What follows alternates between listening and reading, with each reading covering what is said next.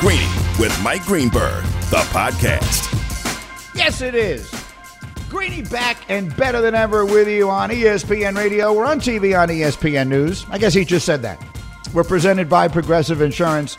My guest today will be on the Shell Pennzoil Performance Line. There'll be a bunch of them coming up early here. We'll do one question, taking you live to the scenes of three very interesting football stories. That's about 10 minutes away. But speaking of threes in football, that's where I'd like to begin. I love being a prisoner of the moment. I love being a professional overreactor. I do not apologize for it at all, and I'm going to do it again now.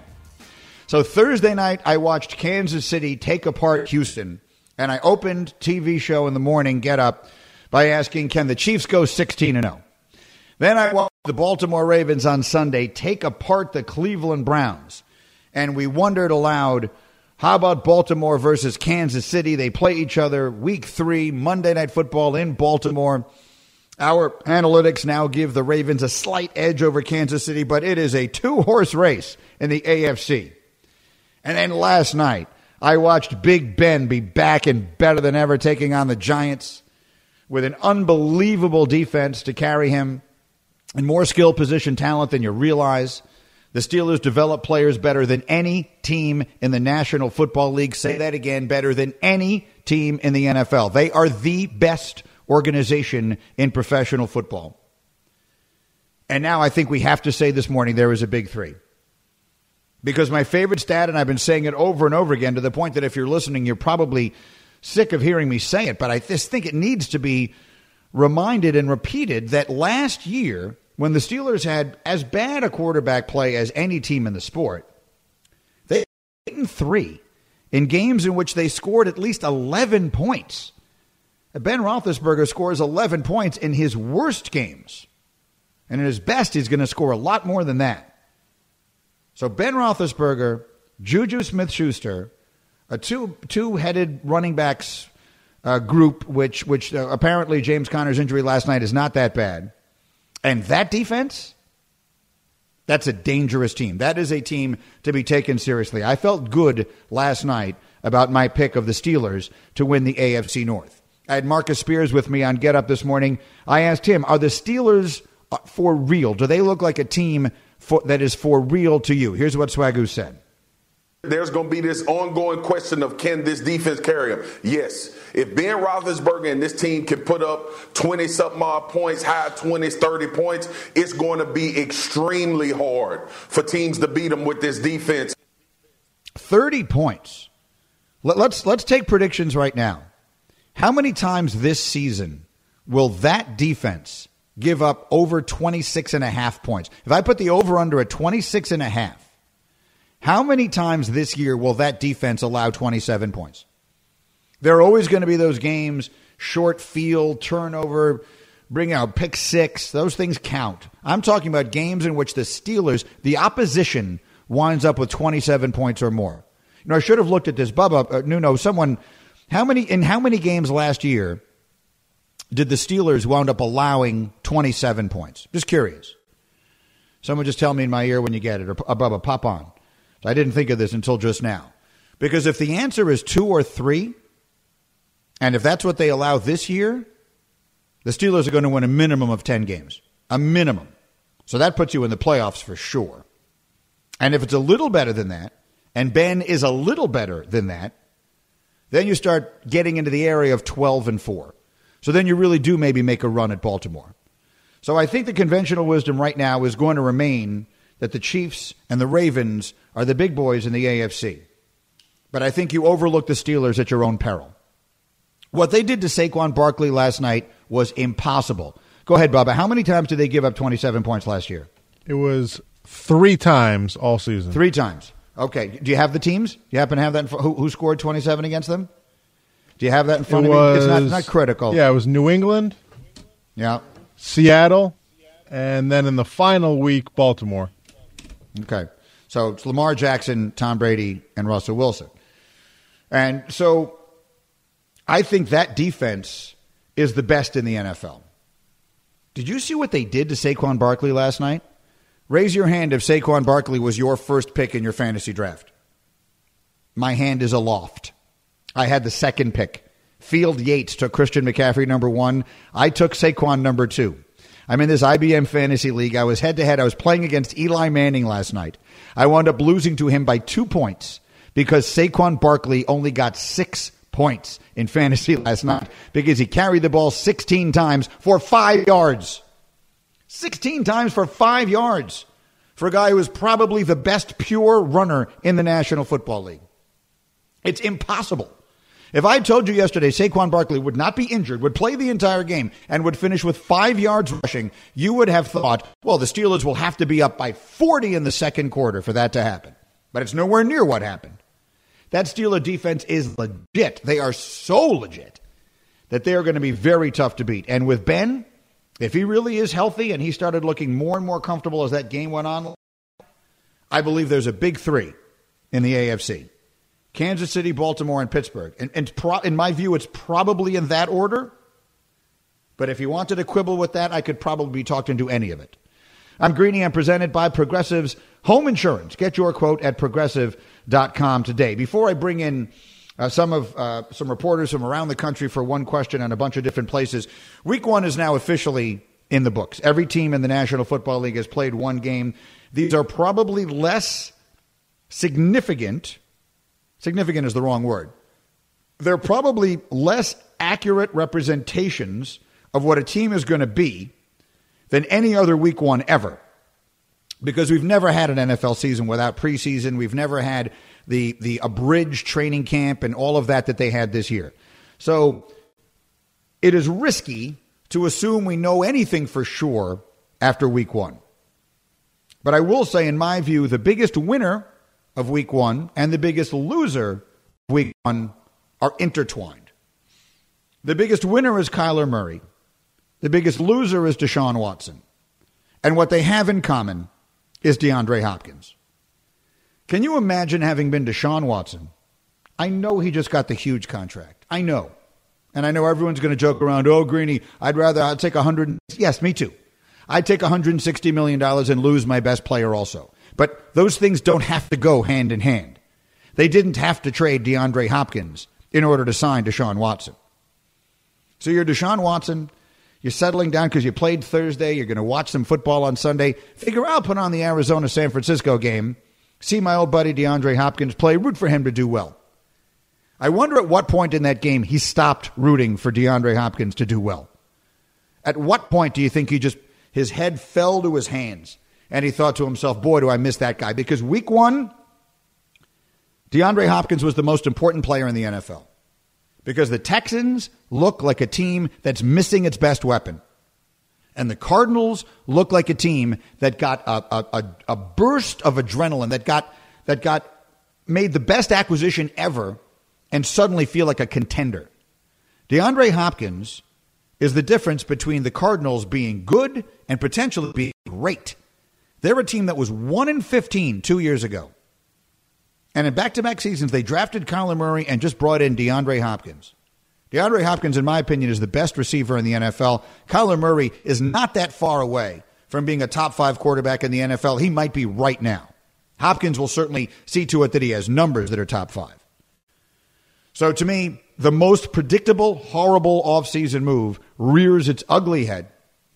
And those are the biggest winners and losers of Week 1. Meanwhile, the MVP of the league, and no one is talking about it, is Russell Wilson. Can you be Russell Wilson? Can you be a Hall of Famer and get as little attention as he gets? He had as good a day as any quarterback in the NFL on the road Week 1 in the Eastern time zone against a pretty good Atlanta team, a team I think will be good. He had as many touchdown passes, Russell did, as he did incompletions. And all the talk is about Mahomes and about Lamar, Kyler, and I get it. They're all great. They're all great. But none of them is better than Russell. Russell Wilson is the most valuable player in the National Football League, in my view. One more thing I want to talk about before I bring Mike Reese in here, and we're going to go and we'll do something we call One Question, where I will bring a bunch of reporters in and just get a quick thought for each of you from each of them for you on the teams that they cover. But one more thing I wanted to say is that sometimes coaches drive me crazy. And I'm sure you're the same way. If you've been watching football all your life, as I have, When coaches don't know things that you know, it makes you want to smash your head into a wall. I have no rooting interest in Tennessee, Denver last night. None. It could not possibly matter less to me who won that game. But Vic Fangio lost it for his team. Vic Fangio's clock management last night was bordering on, I don't even know what to call it. To call it clock management would be an insult to clock managers everywhere. If you saw it, you know exactly what I'm talking about. He allowed Tennessee to run the clock out and kick a field goal with 17 seconds left. That was essentially an extra point. Rather than using his timeouts, he could have gotten the ball back for his team with a minute 15, a minute 20. Easy. He didn't use any of the timeouts. And explained afterwards, it's because the opposing kicker had a bad day, Stephen Gostkowski, which he had. He was 0 for 3 on field goals to that point. But come on. This was like a 30-yard field goal. It was ridiculous. And I'm dying to hear what he says to his players and what he says today. He tried to explain afterwards why it wasn't a bad decision, what his thinking was. I get that he obviously didn't think of it. But I hope he owns up today to the fact that it was clearly a mistake. And I'll be interested to hear what his players think. All right, I remind you can download the DraftKings app and use my name, Greeny, to get a free shot at millions up for grabs this week with your first deposit.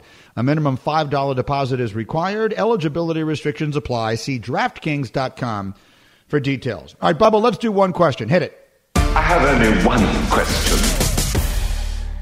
All right, my first Patriots reporter, Mike Reese, who's on the Shell Pennzoil Performance Line and is one of the very best we have. Mike, I think all of us watching Cam Newton in his debut were impressed, but the question everyone is asking is, 15 carries a game, is that sustainable? Should we expect, Mike, the offense to continue to be built around Cam running the football going forward? Greeny, great question, and one that offensive coordinator Josh McDaniels addressed this morning when I asked him that question, and he basically said, look, of the 15 carries, some of those were read options where he's keeping the ball based on what the defense is doing. He said, McDaniels, that the number could have been as low as 6, had the ball gone to the running back in those situations. Now, that being said, McDaniels said, I was aware of the number as the game went along, and in my history in the league, you can't keep doing the same thing and expect to be successful. So, Greeny, expect the Patriots to go away from that a little bit week 2 in Seattle. That's why they're the Patriots. Mike, thank you. That's why they're the Patriots. Because they get it. Because that's exactly the right answer. That's the right thing to say. No, we can't. We know we can't do that. God, I hate rooting against them. Because they're just so good. And so is Mike Reese. Excellent. All right, my next stop is Chicago. Bubba. I only have one question. My one question is for Jeff Dickerson, who covers the Chicago Bears for us. And Jeff, after the third quarter of that game, I was making notes to myself about how I was going to say it was over, that Trubisky was done, and it was time to go to Nick Foles. And then the fourth quarter happened. How would you gauge the feelings right now of the Bears coaches and the other players about what that fourth quarter meant for Trubisky going forward? You should have seen the lead I had written, Greeny, for my instant analysis piece that I had to scrap because of the comeback. I mean, it was big for Mitchell Trubisky. It was big for the Bears. I mean, those 3 touchdown passes were all perfect throws in very tight windows. The one to Anthony Miller to essentially put them ahead for good was the best throw Trubisky might have ever made in a Bears uniform. So it gives them some confidence going forward with him. But I did ask Matt Nagy yesterday, look, you don't want to put deodorant on things that are wrong with your offense and with your team. So how do you sum up in totality how Trubisky played for 4 quarters? And I thought, Greeny, he was very honest, saying, yeah, the fourth quarter was great, but he has to be so much more consistent throughout an entire game. You're playing a Lions team down 3 cornerbacks at the end. They self-destructed. So I think the Bears felt good about what Trubisky did bringing them back, but still acknowledge that unless he evens out his play, they're not going to be as lucky every single week. Jeff, what are we hearing from fans? What are the callers to Waddle and Sylvie and all the other shows saying? Well, if you thought you wanted to strangle the Jets on Sunday, Greeny, I mean, Bears fans were jumping out of their skin until the end. You have this faction of fans that will support Trubisky no matter what. I think you have this other group, a larger group of Bears fans that say, look, we've seen this guy now for 3 years and a game. It is what he is. He's just so inconsistent, and you don't win Super Bowls with inconsistent play from your quarterback. All right, Jeff, well done. Thank you. We'll keep in touch with that one. Bubba, one more. I got to ask him one question. All right, my one question is for Jake Trotter in Cleveland after what can only be described as a debacle from the Browns. And I've had some people tell me it was just a bad matchup. The Ravens are as good a team as there is in the NFL, and that was just a bad day. I guess it's just a very general question, Jake. Is the sky falling in Cleveland today after what was just a cataclysmically terrible performance from the Browns week 1? Yeah, Mike, the sky is not falling yet. But if you ask me that question Friday and the Browns lost to Cincinnati, then I think that the sky will begin to crumble a little bit. I think everybody understands the new offense. You know, Baker Mayfield learning another system under Kevin Stefanski. Baltimore is one of the best teams in the league. You thought it was going to be kind of slow as this offense puts it together with the shortened training camp and the virtual off season, but they looked really bad, and they were just non-competitive in that game. So it's important that they bounce back and beat their in-state rival in Joe Burrow, because if Joe Burrow outplays Baker Mayfield and Cincinnati beats Cleveland, there is going to be a pretty significant clamor in this city. For sure. Jake, thank you very much in Cleveland there with what was a debacle. It's an interesting situation because in the state of Ohio, and that's one question with we do that as regularly as we can here, go around and just give you some insight into some of the more interesting things happening around the NFL or whatever sport seems necessary. By the way, it's one question. Yeah. I think you snuck in 2 to Jeff, so if you can just tighten that up next week. Just 1 each. Thanks. Okay. Listen. Have we renamed the show #Bubba? I mean, it's getting there. I mean, you keep this act up, it could be pretty soon. So it says right on the rundown, one question: Mike Reese, Jeff Dickerson, Jake Trotter. So I saw you snuck in that second one, but I had a second one for Jeff, and so what that was really was a 1-1. And it's one of those where it's sort of like in college, you earn the second one if the first one goes really well. That's the way I view one question. Either way, let me say this about Baker Mayfield. Because you could have a situation with right there in the state of Ohio, you have 3 number 1 draft picks. Now, if Ohio State winds up not playing, and by the way, we're going to get to the bottom of what's going on in the Big Ten here in about 15 minutes with Heather, because I don't know what the hell is going on. So now maybe Justin Fields is going to play. I don't know. If he doesn't play, he has no chance of passing Trevor Lawrence and becoming the first pick. So maybe this becomes irrelevant. But the question really is, with Justin Fields at Ohio State, Joe Burrow in Cincinnati, is Baker Mayfield the 3rd best quarterback in Cleveland in the state of Ohio, and he was the first pick in the draft. It's a cautionary tale because when you are as verbose as Baker Mayfield has been, and I like it, don't get me wrong, I'm not sitting here trying to tell him to be anything other than who and what he is. But when you do that, you put the bullseye on your chest, and boy, they're coming for him. They were coming for him last year, and they're coming for him again. The critics are out because they want to see you fall. There's a reason why everyone in the NFL is silent. These quarterbacks say nothing until they achieve some success. And even then, most of them keep their mouths shut because people just want to take shots at you when it doesn't go well. And obviously, it's not going well right now for Baker Mayfield, and we'll see how long it takes before the sky is falling, and they are pointing at him. I had forgotten that before I asked that question to Jake. They play Thursday. Battle for the state of Ohio, Thursday night, AFC matchup, Bengals and Browns. Meanwhile, tonight, all the marbles are at stake on ESPN Radio because we've got Game 7 of the Clippers and the Nuggets. Our game, actually, is the first game, and that is Boston and Miami. Game 1 of the Eastern Conference Finals presented by Indeed. Our coverage begins 6 Eastern on ESPN Radio and the ESPN app. That game in the bubble will be followed by Game 7 between Denver and the Clippers. And I will just say this. With the Clippers having had a 16-point lead and then a 19-point lead in games in which they could have put this series away, if they don't win tonight, there's no other way to say it. This is going to be one of the greatest collapses in NBA history. It just is. I had the future Hall of Famer Vince Carter on Get Up With Me this morning. I asked him to make a pick. He waffled a little, but ultimately he did it. It's teeter-totter right now. It's like you ask me now, I say Clippers. Maybe later it's Denver. But I'm going to give it to the Clippers because of their experience, because of the talent that they have. I think tonight, Paul George, tonight, Kawhi Leonard, get it done. I think so, too, because Kawhi Leonard wins this game. They're the better team. They're the team that is supposed to move on. And as I told you about LeBron when they lost game one of each of their first two series, there's some games those guys don't lose. I do not believe Kawhi loses this game tonight. I believe Kawhi is the reason the Clippers win. And Celtics Heat, honestly, I kind of like Miami better right now, but I picked the Celtics before the season, so I'll stay with them. So my official pick, #KOD, is Celtics in 7. All right, coming up, we will get you to the most important story of the season by far. Greeny, the podcast. Shopping for Mother's Day is usually a challenge because you wait until the last minute, but Macy's Gift Finder makes it incredibly fast and easy to find the right gift just in time for Mother's Day. Whether you're shopping for your sister's first Mother's Day or your fashionista mom who loves to make a statement, Macy's Gift Finder has so many great gift ideas that you can easily pick out something special to celebrate them both. You can shop by price, anywhere from $25 and under to $100 and under. You can also sort by category like fragrance, handbags, and more, or gift lists, like for the mom who has everything, pre-wrapped gifts or gifts for grandma. Find top brands like Studio Pro Model Beats headphones, Polaroid cameras, and Samsung smart TVs. So what are you waiting for? Mother's Day is May 12th. It'll be here before you know it.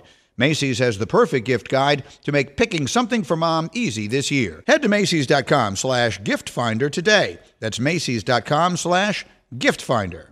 For the ones who get it done, Grainger offers high-quality supplies and solutions for every industry, as well as access to product specialists who have the knowledge and experience to answer your toughest questions. Plus, their commitment to being your safety partner can help you keep your facility safe and your people safer. Call, clickgrainger.com, or just stop by. Half past the hour with me, Greeny, presented by Progressive Insurance on ESPN Radio. And I've been busy with a bunch of different things lately, and I want to mention, I hope that you will enjoy my interview with Vern Lundquist. So I brought back my podcast for this fall. It's called I'm Interested, and you can hear it. You can access it anywhere that you get your podcasts. And it is a series, as it was 2 years ago, of long-form one-on-one interviews. And this fall, it is going to be all with the legendary voices of sports, people who have been covering sports forever. And someone who I have looked up to literally my whole life is Vern Lundquist. And I interviewed him. We did about an hour last week. It just went up today. It's called I'm Interested. Again, you can get it anywhere you get your podcasts. And Vern Lundquist, his career is even more remarkable than I realized.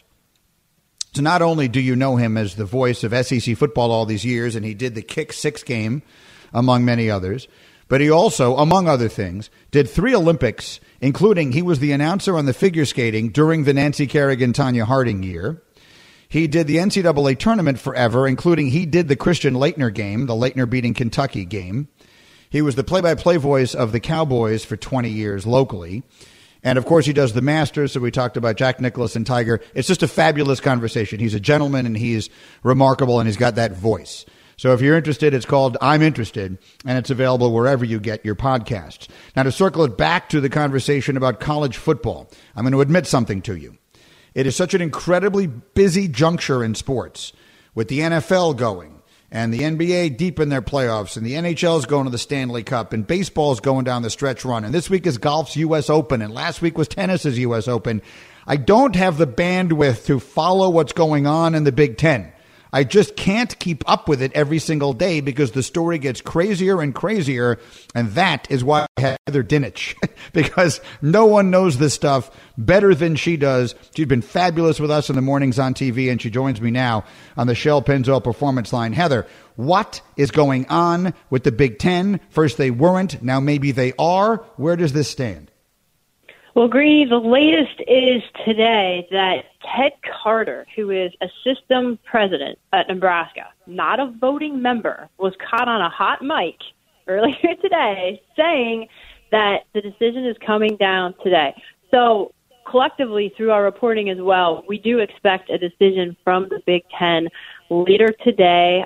Over the weekend, they had significant marathon meetings, and sources have said that October 17th was one of the start dates that was presented to them. And look, we can both do the math. If that's a realistic timetable, they have to announce this sooner than later, and we think it's coming down tonight. October 17th, so that's just over a month from now. What has to happen? So your reporting was that it was 11-3 was the vote among the schools. Ohio State, Iowa, and Nebraska were the three that voted to play when this happened back at the beginning of August. What do they need to have happen relative to a vote in order for that decision to get reversed? Big Ten bylaws state they need at least 60%, which means 9 of those presidents and chancellors have to vote in favor of returning, which means 6 of them have to change their minds. And I want to point out that Saturday's meeting was only with a subcommittee of presidents and chancellors, 8 of them. And the focus of that meeting was the medical aspect of this. At least 4 new rapid antigen tests that weren't previously available the last time they voted. It was doctors and athletic directors presenting this to that subgroup of presidents and chancellors, and they turned around and said, this is good, we like this, we're going to present it to the full board on Sunday. That's what they did. But Sunday's meeting was broader, and it included football scheduling, it included TV broadcast, and the medical thresholds that each team would have to meet. So that was a lot of information for them to digest, and now here we are, yay or nay. All right, Heather Dinich is with me. So I know you're not the person who can answer this question, but it is the one that jumps immediately to mind, which is, all of us could have foreseen that things would change at least a little over the course of time because it's a pandemic and things change. So why, if they're going to vote this quickly to come back and play, the SEC hasn't even started yet. Doesn't it look bad now if they reverse course here and say, well, we have new information that we didn't have back then? Yeah, well, no, whatever, Sherlock. I mean, you know what I'm trying to say here is this was foreseen. Why did they feel they needed to shut it down completely on August 11th if they were this open-minded to the possibility of return? What changed? Well, it's a fair question, but you nailed what changed, right? And if they say it correctly, which is we have procured better, cheaper, faster testing than anyone else in college football right now. And when we start on October 17th, we are going to be the safest conference in all of college football, and here's why, and they're transparent and they lay it out, then maybe they don't look like they made a mistake. Maybe they looked like they were patient and they found out a better answer that nobody else has. That's just a devil's advocate way of looking at it, right? I don't know. I think from here on out, Greeny, people are going to question why the decision was made so early. But if you can present new information and say, this is why we changed our minds, you can also present it that way as well. Right. And look, there's never the wrong time to do the right thing, which is to say, if they believe that playing is now the right thing, then I'm all for it. And it doesn't matter if you got it right or wrong on August 11th. My last question, Heather, is where is this being driven most? We understand that there have been some family, some parent resistance, and we've seen some small demonstrations along that front. We've seen a lot of the coaches be very outspoken, Jim Harbaugh, Ryan Day, Scott Frost among them. What do you think is the driving force behind this right now? I have been told that the president did not want to be swayed by the public pressure in the media, from the coaches being outspoken, and from any dissension. In fact, I was told that it may have turned some of them the other way. Maybe that's part of the pause between when they met over the weekend and now. The driving force has to be the medical information. It has to be. You're talking about Michigan and Michigan State, whose presidents are infectious disease experts and epidemiologists. These guys live and breathe it, right? They both voted no last time. So for them to turn around, knowing what they do for a living in their areas of expertise, they have got to be convinced by this medical expertise, this information that's been presented, regardless of what any other coach or politician has to say about it. Now, your work on this has just been unbelievable, Heather. Thank you for covering this so well, and I will definitely talk to you tomorrow morning because it sounds like we're going to get something big coming down on this one way or another today. Thank you very much. Thanks, Greeny. It's Heather Dinich with me, and those are her Breaking Moves. Breaking Moves is brought to you by LinkedIn Jobs. Build your winning team today. Go to linkedin.com/sports. All right, I'm going to pause on that thought because I have a lot more I'd like to say about it. This is a remarkable story, and I was very serious when I said to her at the beginning, I can't follow it. There's so much going on right now, and that story seems to change almost every day, so it's very difficult to follow. So I will come back and with a few more thoughts on that, and then there's a lot more that I want to do today, and we're going to take your calls a little bit later on the program, and then I will also explain coming up next why last night made me think of the most maligned Hall of Famer that ever lived. Greeny, the podcast. Brainstorm. What is something that works so well that it's basically magic? Air conditioning, noise-canceling headphones, meeting-free Fridays? What about selling with Shopify? Shopify is the global commerce platform that helps you sell at every stage of your business, from the launch your online shop stage to the first real-life store stage, all the way to the did we just hit 1 million orders stage. Shopify is there to help you grow. Whether you're auctioning autographed apparel or selling sleek skis, Shopify helps you sell everywhere. From their all-in-one e-commerce platform to their in-person POS system, wherever and whatever you're selling, Shopify has got you covered. Shopify helps you turn browsers into buyers with the internet's best converting checkout, up to 36% better compared to all other leading commerce platforms. And sell more with less effort thanks to Shopify Magic, your AI-powered all-star. Shopify powers 10% of all e-commerce in the U.S., and Shopify is the global force behind Allbirds, Rothy's, and Brooklinen, and millions of other entrepreneurs of every size across 175 countries. Plus, Shopify's extensive help resources are there to support your success every step of the way, because businesses that grow with Shopify. Sign up for a $1 per month trial period at shopify.com/greeny, all lowercase. Go to shopify.com/greeny now to grow your business no matter what stage you're in. Shopify.com/greeny. 10 seconds on the clock. How many things can you name that are always growing? Your relationships, your skills, your customer base. How about businesses on Shopify? Shopify is the global commerce platform that helps you sell at every stage of your business. From the launch your online shop stage to the first real-life store stage, all the way to the did we just hit 1 million orders stage, Shopify's there to help you grow. Sign up for a $1 per month trial period at shopify.com/network, all lowercase. Go to shopify.com/network now to grow your business, no matter what stage you're in. Shopify.com/network. Hey, it's Greeny here reminding you, don't forget to listen to ESPN Audio at home on your smart speaker. ESPN Audio at home is brought to you by Mercedes-Benz Vans. Drive a Mercedes-Benz van and find out how far an extra mile really goes. From customization and service to financial assistance, Mercedes-Benz vans are ready for anything. In just a moment, I will tell you why last night I found myself thinking about the most maligned Hall of Famer of all time. But first, if you're just joining me here, I just chatted with Heather Dinich, our outstanding college football reporter, about what's going on in the Big Ten where, at least according to someone from Nebraska on a hot mic, they will vote today on whether or not to pick up their football season and start playing perhaps as soon as October 17th. How that factors in with everything else remains to be seen. Keep following the Heathers of the world because they'll have all this information for you. Does that mean they can try and catch up to where the other conferences are and still be in the same playoff as them and play for the same championship? I don't know.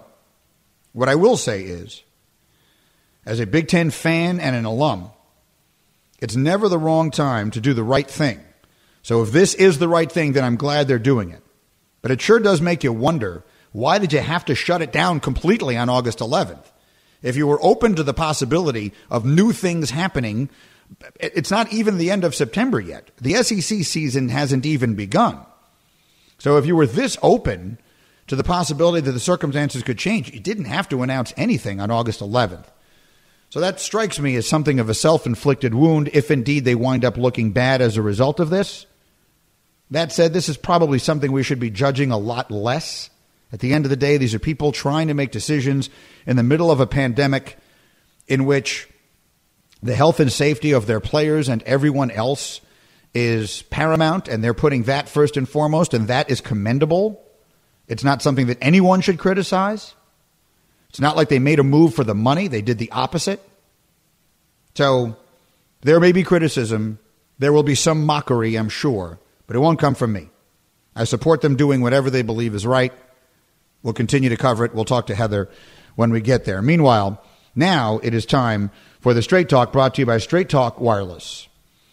In a different lifetime, I spent a lot of time around Jerry Krause, who was the general manager of the 1990s Chicago Bulls, the legendary Jordan Bulls, and you all got to see Jerry Krause being just summarily mocked by basically everyone over the course of the 10 hours that we watched The Last Dance this past summer. And it made me very sad to see that, because he isn't with us anymore to defend himself. And because Jerry Krause is a Hall of Famer, and it is an abject tragedy that he didn't live to see that day. He got into the Hall of Fame posthumously, and that was completely unfair and inappropriate. He belonged in the Hall of Fame, and he should have lived to see it, and his family should have been able to share that with him. But all of that said, maybe the most famous thing he ever said, which was completely misconstrued and misinterpreted, and one of the many things they used to criticize him when it had nothing to do with the truth, was when he said, players don't win championships, organizations do. And what he meant by that was, players can't do this alone. There are a lot of great players in history that have never won championships. You can line them up as far as the eye can see. Everybody from Karl Malone and Charles Barkley on one side, to Dan Marino on another, to Ted Williams and Ernie Banks on another. We all know that. The organizations win championships. And I was reminded of that last night as I watched the Pittsburgh Steelers play. That is the model organization, the model franchise in pro football, for so many reasons, but here's one of them. Last year, week 2, Ben Roethlisberger goes down. He needs elbow surgery. Their season is over. He's getting old. You know what? Many of us on my show get up, including me, went on the air and said they should just throw in the towel. They have no chance to compete this year. Start thinking about whether or not you draft the quarterback of the future. Look at the draft, all of that. And then what did they do? They traded a first-round pick for Minkah Fitzpatrick, and we said, they're out of their minds. What are they doing in Pittsburgh? They're crazy. They're going to need that first-round pick to draft a quarterback. They can't win anything this year anyway. And we were wrong in 2 ways. The first of them is, of course, they did win. They won 8 games last year. If there had been 7 teams in the playoffs a year ago, as there are now, they would have made it. And they made it interesting all the way to the end. But the fact that they didn't get into the playoffs doesn't mean it was not a success. Because I believe that all those games they won last year made a huge difference. Huge.